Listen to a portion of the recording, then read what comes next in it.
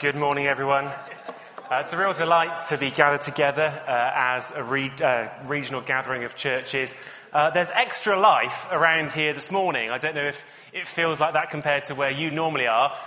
It still feels to me like there's more life here than there normally is in Oxford on a Sunday morning, and dare I say, perhaps a little bit more than there is in some of the other churches when I visited them.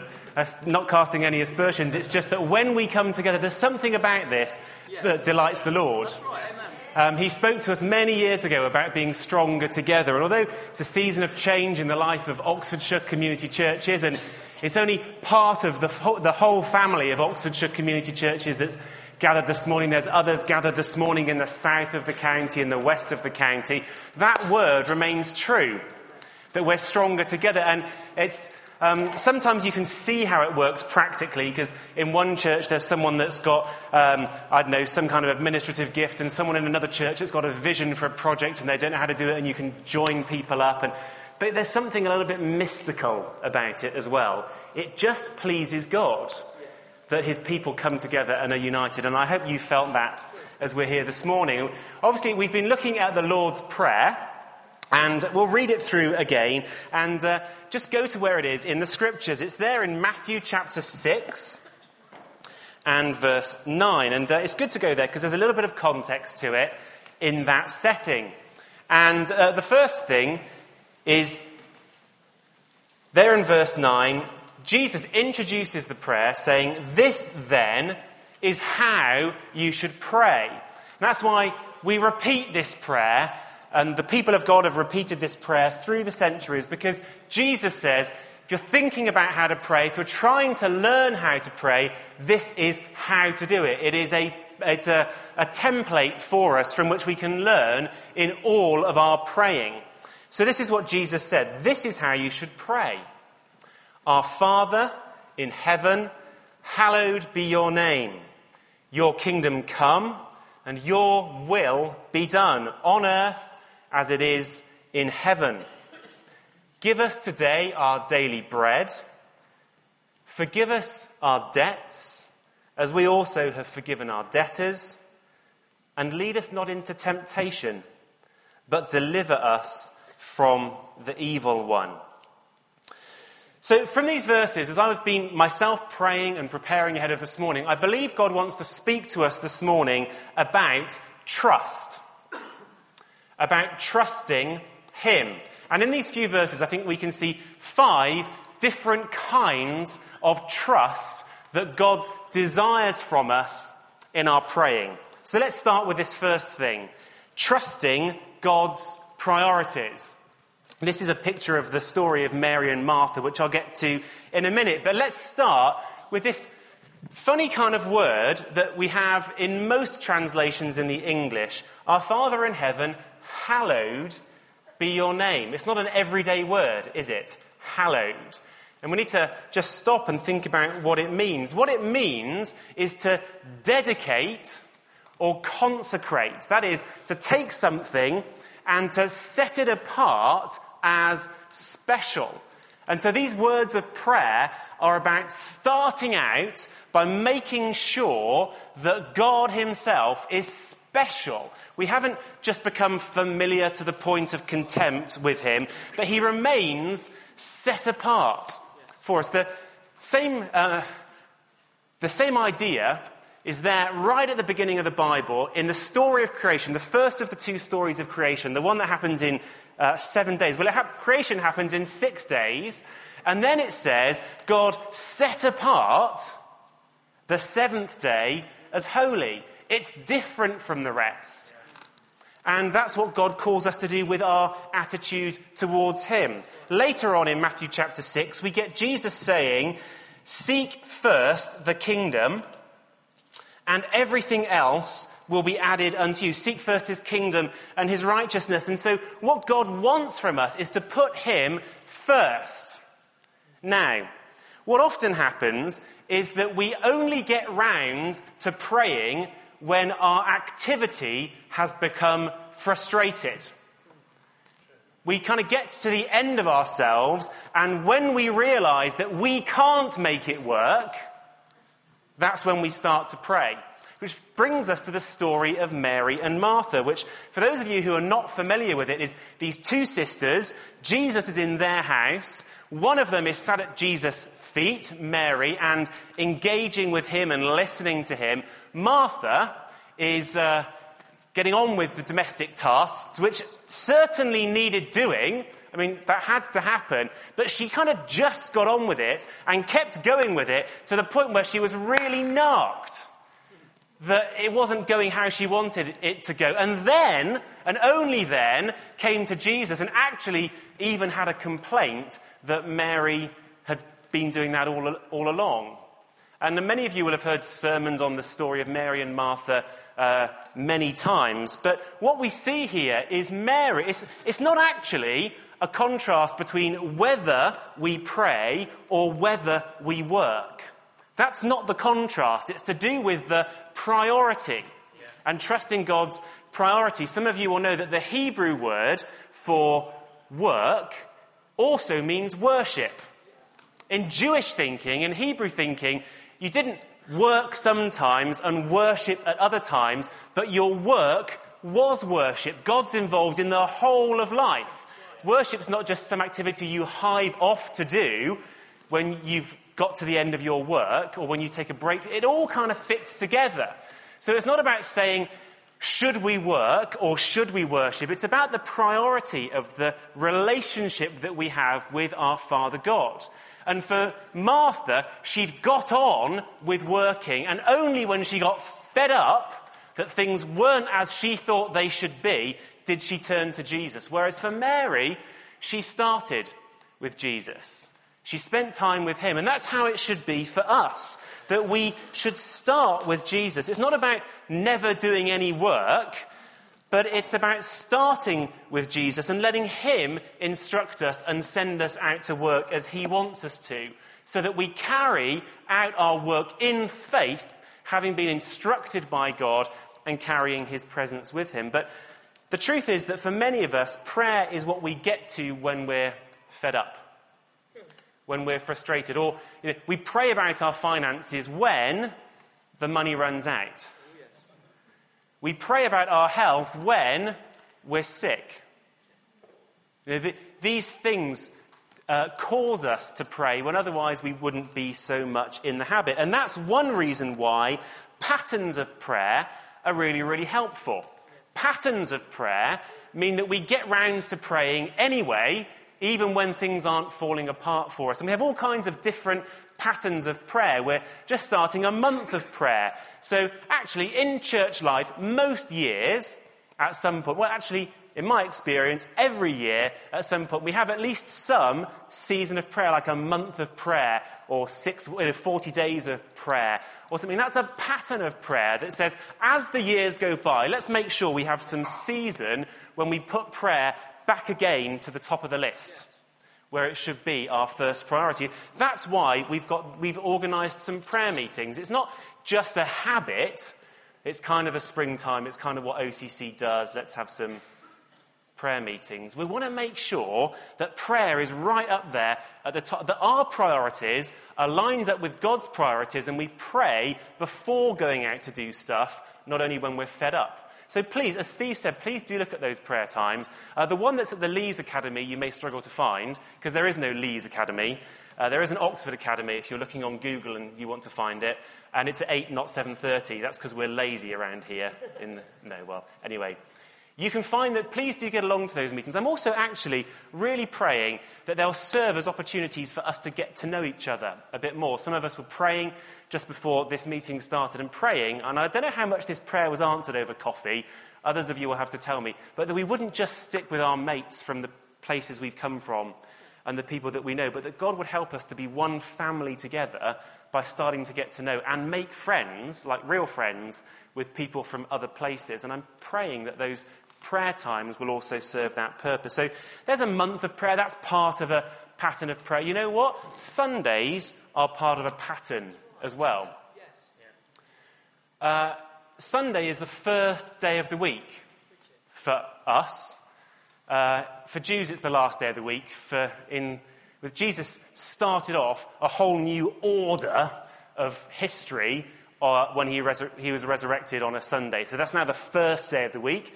That's where we begin. We see Sunday. It's where we start. It's about starting every week with God. And there is a temptation to just think that putting our feet up and getting some rest before we get into our work will do. But that's not the best that God has for us.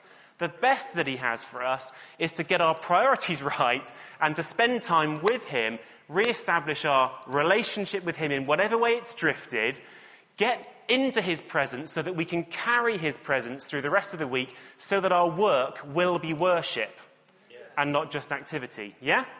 Are you with me? Well, I am preaching to the converted, aren't I? And this is a Sunday, and here we are. Daily patterns of prayer. Starting the day in prayer. That's what these prayer texts are going to help us to do through the coming month. If you're not in the habit of praying every day, don't say to yourself, well, I'm not sure if a prayer text will work for me, but sign up. If we haven't already got your mobile number, sign up for the prayer text, and it will stimulate you to pray every day and start to put that habit. There are other patterns of prayer. I don't know whether you're in the habit of praying before the meals that you eat. That's a good pattern of prayer, praying before you eat. Praying before going on journeys. Do you do that? Praying for travelling mercies? Those kinds of... There are certain habits that we can have that help us to pray before our activities rather than only when our activities have come to frustrate us. So this first thing here, all spilling out from our Father in heaven, hallowed be your name, is putting God first, putting prayer before activity. Yeah? Good. The second thing, trusting his purposes. This is a picture of Jesus in the Garden of Gethsemane, agonizing in prayer before going to the cross. Trusting God's purposes. Let your kingdom come, your will be done. Your will be done. That's a deep thing, isn't it? And what we see in this picture, this story of Jesus himself before the cross, he wrestled with that himself. He said, eventually, in his prayer, Father, I don't want to do this. Made that clear. It's not my will. At that point, it's not what I want. If this cup can be taken from me, this cup of suffering, if it can be taken from me, that's what I want, but not my will, but yours be done. There's submission in prayer to the will of God, a moment to align ourselves afresh with him. Now, some of you will have heard me quote a particular prayer, and you may be getting bored of this as I quote it again, but I was brought up as a Methodist. I met God when I was 7 years old through a prayer that is a regular part of Methodist worship, and it's a prayer that they call the covenant prayer, which is really a prayer of renewed submission to God. And if you've never heard this before, listen carefully and pick up what it says. This is a prayer. At the age of 7, I ran out of the church building at the age of 7 because I sensed at this moment, as the congregation went through this prayer, I sensed the weight of the glory of God. I couldn't describe it at the age of 7. I just ran out. And when my mum came after me to give me a clip round the ear and she said, what's going on? All I could say was, I feel sick in my stomach. That's all I knew. But actually, from that moment on, I've never had any serious doubt about the reality of God because he met me through this prayer. And it goes like this: Lord Jesus, I choose to follow you and to do your bidding. Put me to what you will. Rank me with whom you will. Put me to doing, put me to suffering. Let me be employed for you or laid aside for you. Exalted for you or brought low for you. Let me be full, let me be empty. Let me have all things, let me have nothing. I freely and wholeheartedly yield all things to your pleasure and disposal. And now, glorious and blessed God, Father, Son, and Holy Spirit, you are mine and I am yours. I met with God through that prayer, a prayer of dedication to God. Now that might sound a bit heavy, Let me be empty. Let me be brought low. But you know what? Those are prayers about the death to self that goes on in our walk with Christ. And what comes after death in the Christian life? Resurrection. And these prayers of death to self are followed by new life from God. Now, glorious and blessed God, you are mine and I am yours. God will sometimes ask us to do things that we don't want to do. Yeah? Have any of you experienced that? Just want to check. Yeah, okay. If you haven't yet, then there's some testimony around. God doesn't always ask us. You know, when I grew up, I don't know if any of you had this, growing up in my teens as a Christian and thinking that because it was good to submit to God, that God would undoubtedly call me to do something I hated doing. I don't know, that's a little bit twisted. God doesn't often do that with his people. And then, actually, there's then grace for whatever he calls us to do. But he does sometimes ask us to do things that we don't want to do.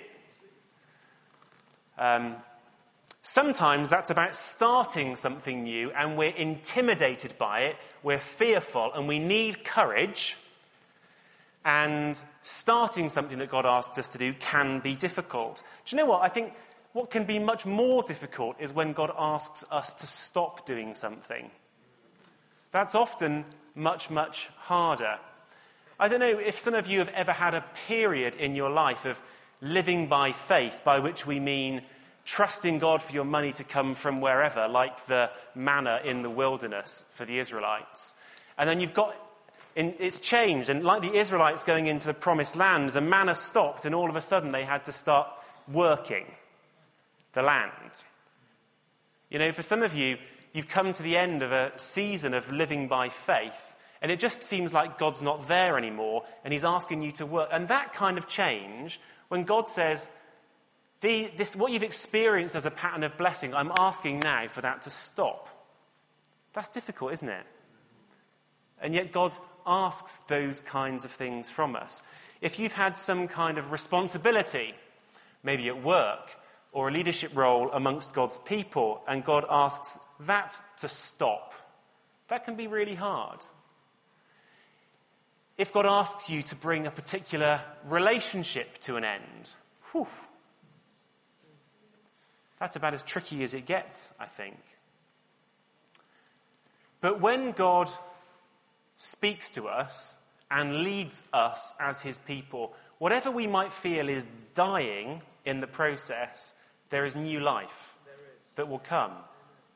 It's a promise that Easter Sunday follows Good Friday every single time. I met someone on Friday afternoon at the Oxford Academy, actually, as it happens, who was explaining to me something that had happened in his own life. He was driving me home afterwards, and he said, I was asking him about his job and so on, and he said, in my previous job, I was just doing my job one day, and I got this email, and then all of a sudden God spoke to me and said, right, just clear your desk and go home, give up the job.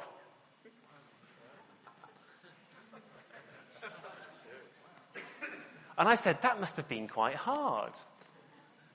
He said, actually, no, it wasn't, because God spoke really clearly.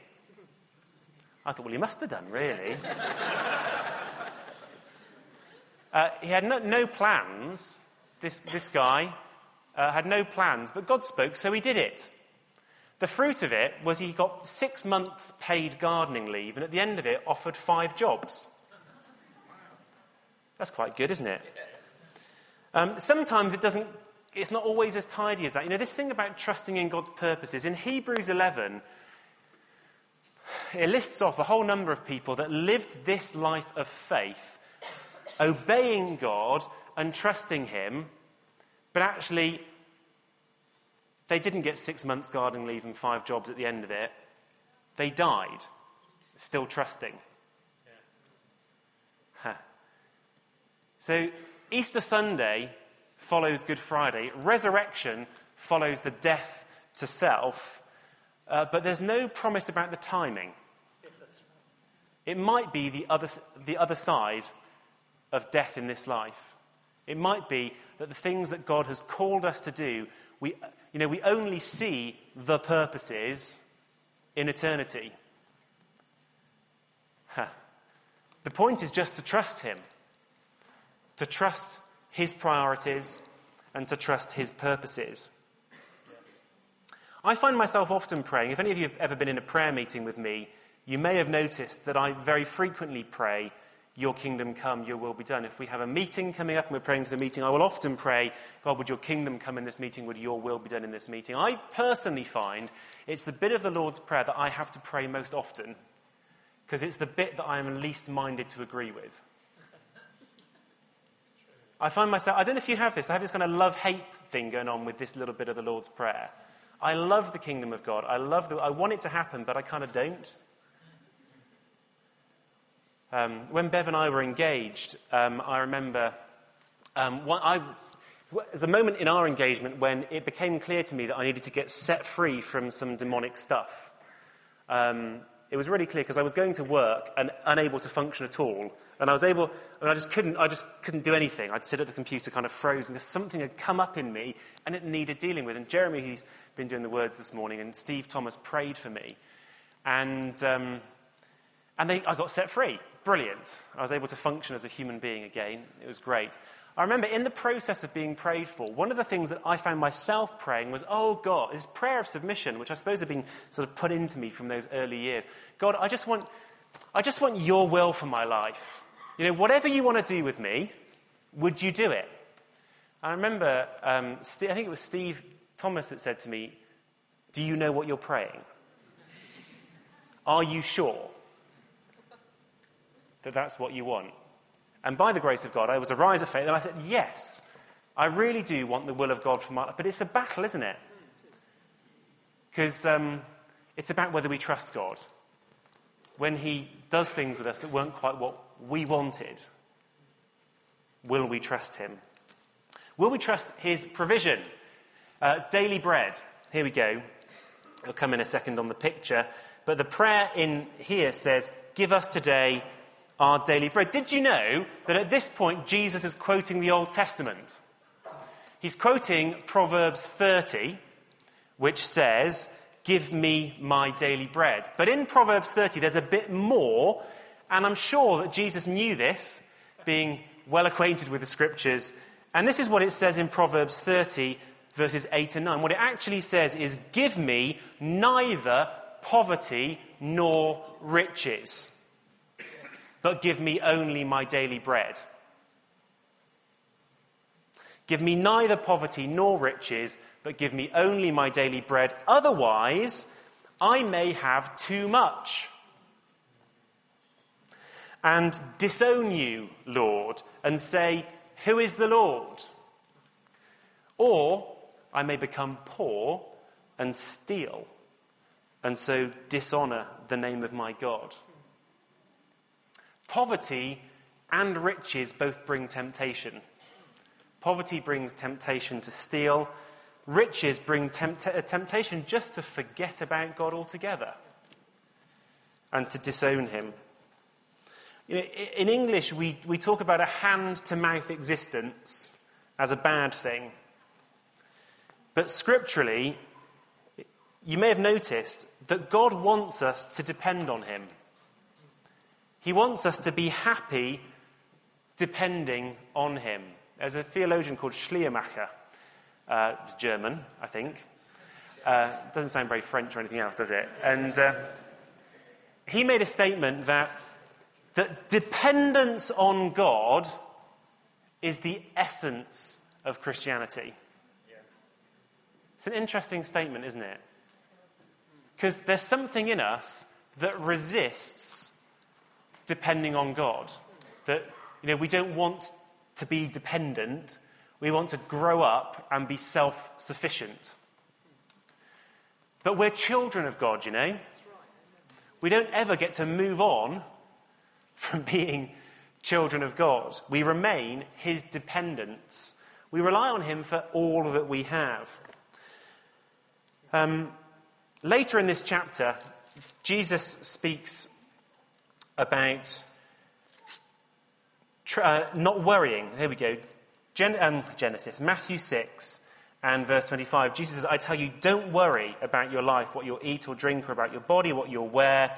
And goes on to say, your Father in heaven knows that you need these things, seek first the kingdom, and so on. It's about God caring for us, and therefore not needing to be anxious. Can I just ask a question? Who are the natural-born worriers amongst us?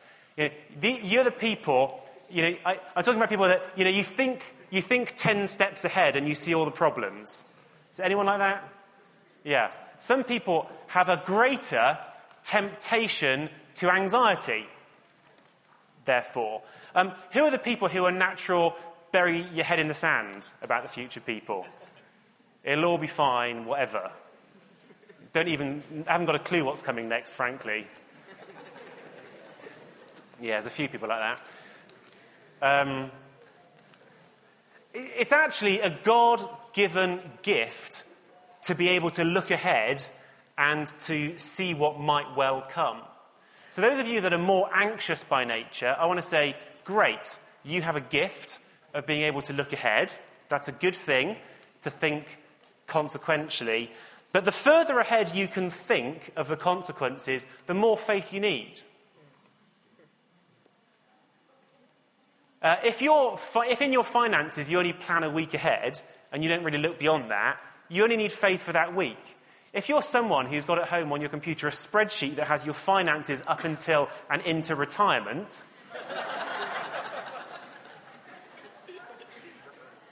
and you're making calculations about likely pension plans and all the rest of it, well, praise God that you're able to do that. That's probably quite helpful. But you've got a lot more to have faith for, haven't you? You've got to have faith for hundreds and thousands of weeks, not just the one. Otherwise, you'll be anxious. Some of you know that we're looking to start a school in the city of Oxford here. And I have some ability to think ahead consequentially, and I'm being helped by other people to think about that. And you know what? I can see all kinds of problems. One of the biggest problems that I can see is that we will face a constant temptation receiving money from the government to make safe choices that would stand up really clearly in public life rather than making the right choices. That's going to be a constant temptation. And so the determination to go ahead and to seek to start a free school paid for by the government here in the city, for me, the big challenge of faith has been rising in faith that God will help us at every point. With every staff appointment, with all our publicity, with whatever HR issues we might have in the years to come, God will help us. Because I've seen that, faith has to rise to meet it. So it's okay to look ahead, but trust and faith needs to grow to be happy, to be dependent on God for all that lies ahead, so that we don't need to worry. Okay, trusting God's priorities, trusting God's purposes, trusting God's provision, trusting God's pardon. Here we go. Forgive us our debts. If this bird's just been set free, we're set free. That's the point. We're set free from a captivity to sin. If we believe in Jesus, then we're accepted in Christ. We're one with him in spirit. We have direct access to God through the Holy Spirit. We can approach God with freedom and confidence. We've been bought with a price, the price being the lifeblood of God himself. And the evil one can't touch us. We're free forever from condemnation. But of course, we don't always believe it. 17 years ago, the Animal Liberation Front broke into the research labs of Rentokil, the pest control people. They broke in because there was a whole lab in which lab rats were being kept. And the future of these lab rats, God bless them, was to be poisoned. It was a lab where they tested poisons. So all of the rats had their own individual little cages, lots of hay, nice, everything was nice, but their future was painful death. And the Animal Liberation Front got hold of this, and they broke in one weekend, opened the doors to the labs, opened all the doors to the cages, and all the rats escaped. And they shut the door again. On Monday morning, when the lab technicians came in, all they did was open up all the doors again. And most of the rats made their way back into their cages.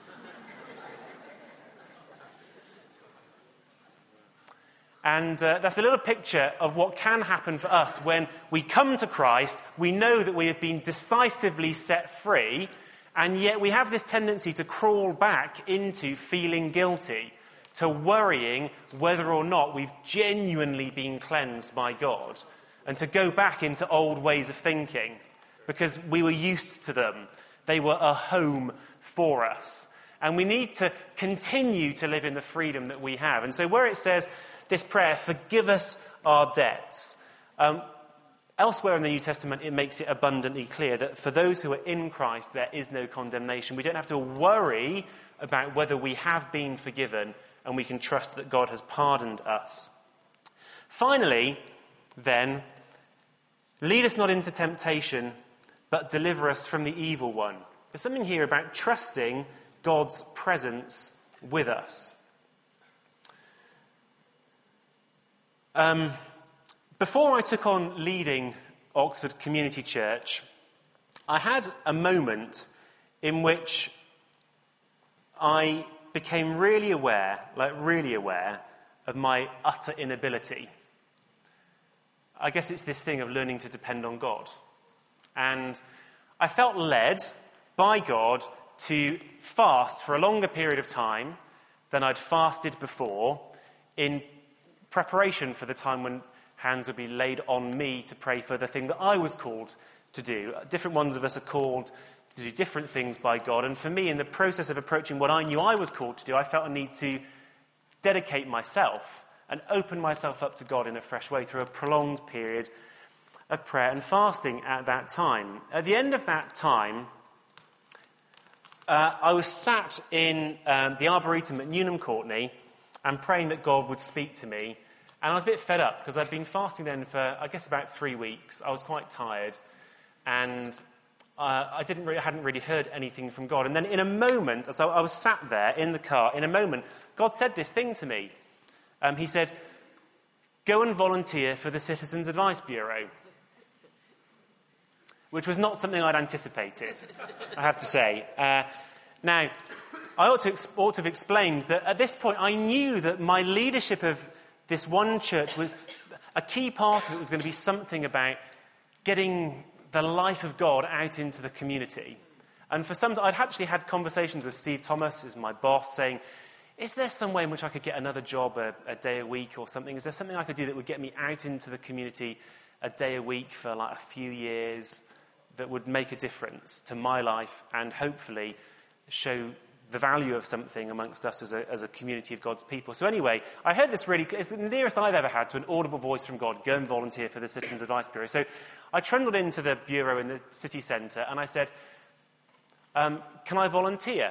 They said, well, you can do, but we request you please to give a day a week and to do so for at least a few years.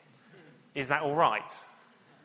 I said, it seems that God's in all of this, and yes, it is. And I had some great times. I did that for 3 years. I felt that's what the sort of length of time that God said to do. I had some great times. I had one excellent occasion that comes to mind where there was a Spanish woman, I think she was Spanish.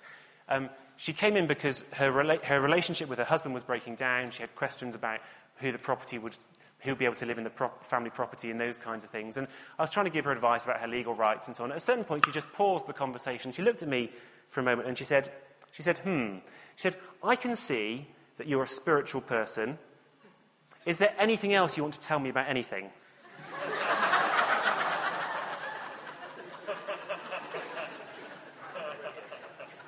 So I had some good experiences in that context. But the most significant thing for me, the real miracle of that encounter with God in the car in Newnham Courtney, was that he did something with me. He spoke a word which gave me confidence that he was going to be with me. What had actually been going on was I had become intimidated.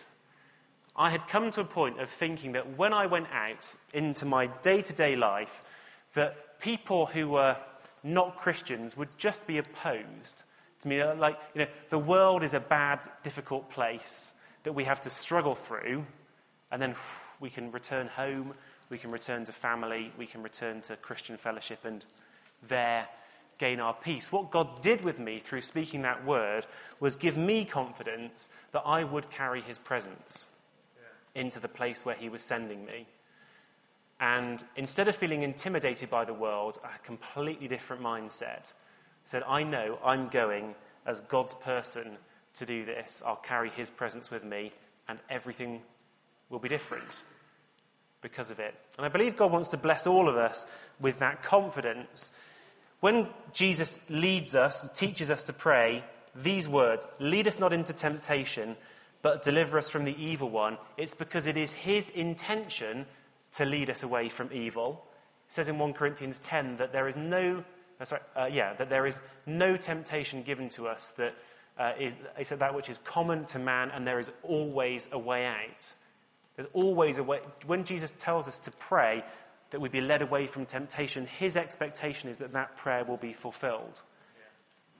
That we needn't experience temptation that's beyond us. When he says us to pray, deliver us from the evil one, as we were hearing earlier, it's because the power of God is there for us to see us set free from all of the tricks, all of the activity of the evil one.